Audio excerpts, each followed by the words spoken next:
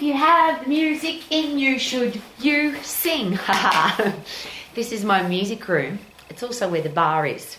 And a lot of people share with me that they can only sing when they've had a few drinks, or they can only play music or perform in front of people when they've got some happy alcohol filling their body to make them feel less introverted.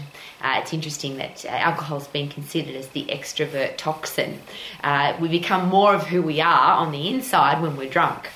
The reason I'm asking this very personal question, do you need a reason to go and do what you love to do? Because so many people share with me that they've got a passion to do something. They're excited about a goal. They're excited about being a musician or a dancer or a business person or a sports person or being a school teacher, an architect, an accountant, a lawyer, a doctor.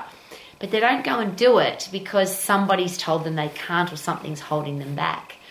And it's one of the things that makes my life really sad, because I've lived my entire life, and I share this often. I found out at 13, and we always share this at Max at the international colleges, we believe that there's two very special moments in your life. The first one is the day you were born, obviously, because you're on the planet now. Woohoo! What are you going to do with the time that you're on the planet? And that's the second wow moment of life, when you find out why I was born. And I'm very privileged because I found that out at 13.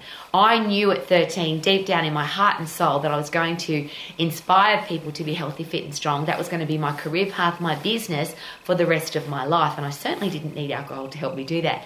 The reason I use that little side note is I hear every day from people, I would love to, but I wish I could, but I can't. I'm too old, I'm too young, I'm too inexperienced, I don't have enough money, I don't have enough talent, I don't have enough skill. And the interesting thing about music, for example, is if you really want to sing, if you really want to play an instrument, that's just 10,000 hours. Doesn't matter if you can't sing or you can't play guitar or you can't play piano. If you practice, if you train, if you invest 10,000 hours into any skill, you can get good at it. The really exciting thing, however, is if you already have a gift or a talent inside your heart and soul, and then you invest 10,000 hours, now you're going to be the best in the world at it. So people that have got hand-eye coordination as a natural talent, and then they go and play tennis or they go and play football, they become the best in the world at it because they love it, they're good at it, and they're passionate about it. And I bang on about this every day, but for a very good reason. Everybody I've ever met that loves their life and they're doing what they're passionate about, they live in the sweet spot. They do what they're absolutely passionate about. Anybody that you talk to that is successful, truly successful, will tell you that they're doing what they love, not their second passion, not what my parents told me to do, not what everybody thought I should do, but what I wanted to do, what I love the most. So if you love something, obviously you then want to get better at it. You want to do your 10,000 hours. You want to train. You want to learn, invest time, get better at the thing that you love. So do what you're passionate about, keep getting better at it. And where it becomes a financial awesome wow experience, where you become financially free, financially secure, even wealthy, is when your passion and the thing you want to keep getting better at becomes something that adds massive value to other people's lives. So if you're really good at football, if you've got hand-eye coordination and you keep getting better at football, that's where you become very valuable to a top-level football team, and they want to have you on their team, so they pay you lots of money. People want to come and watch you play, so you earn more money because you're very marketable. That's just a simple example of that. Music's the same. If you're really good at music and you keep getting better at it and your songs add massive value to people's lives, and I use this as a very important example because I'm in my music room.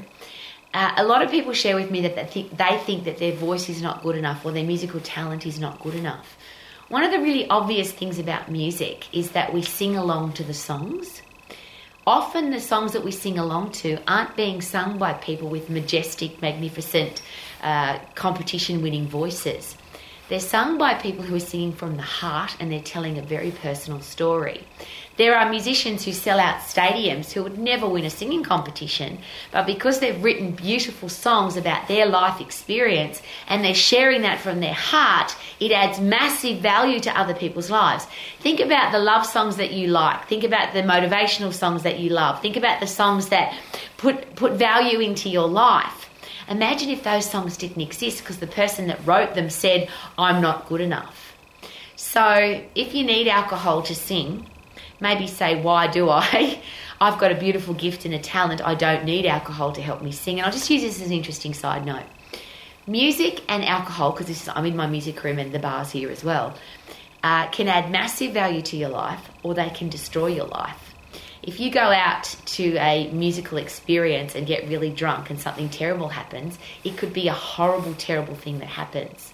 Often what goes on in our life, or the experiences that we have, it's not even the thing that happened, it's how we deal with what happened. So I can go to a fantastic concert. I love going to live music. I personally don't drink, so I never need to use alcohol as a reason to do something. But I have a husband who drinks every day, but he doesn't ever get drunk. It never affects his life. In fact, it helps him relax and makes his life even better. So everything that you put into your life can either add value or detract value.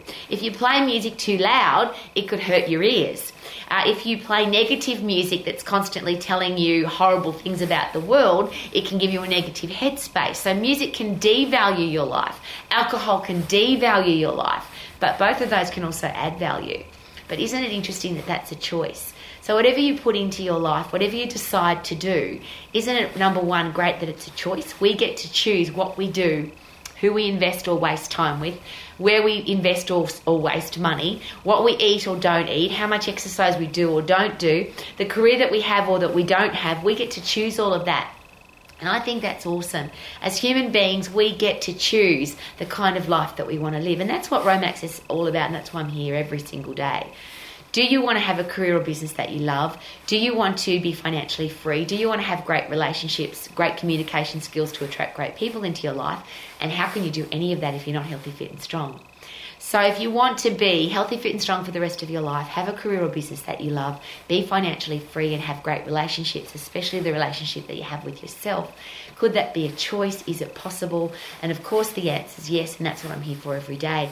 Thank you for coming to Romax, and thank you for living your life the way you want to live it, because then you could be a beautiful living example for our future adults that it is possible to live a life just like that. So you can sing like I do every day, even though I have no singing voice for winning competitions. Super-duper-doo, how are you? I hope you are amazing and living your life to the max. Woo!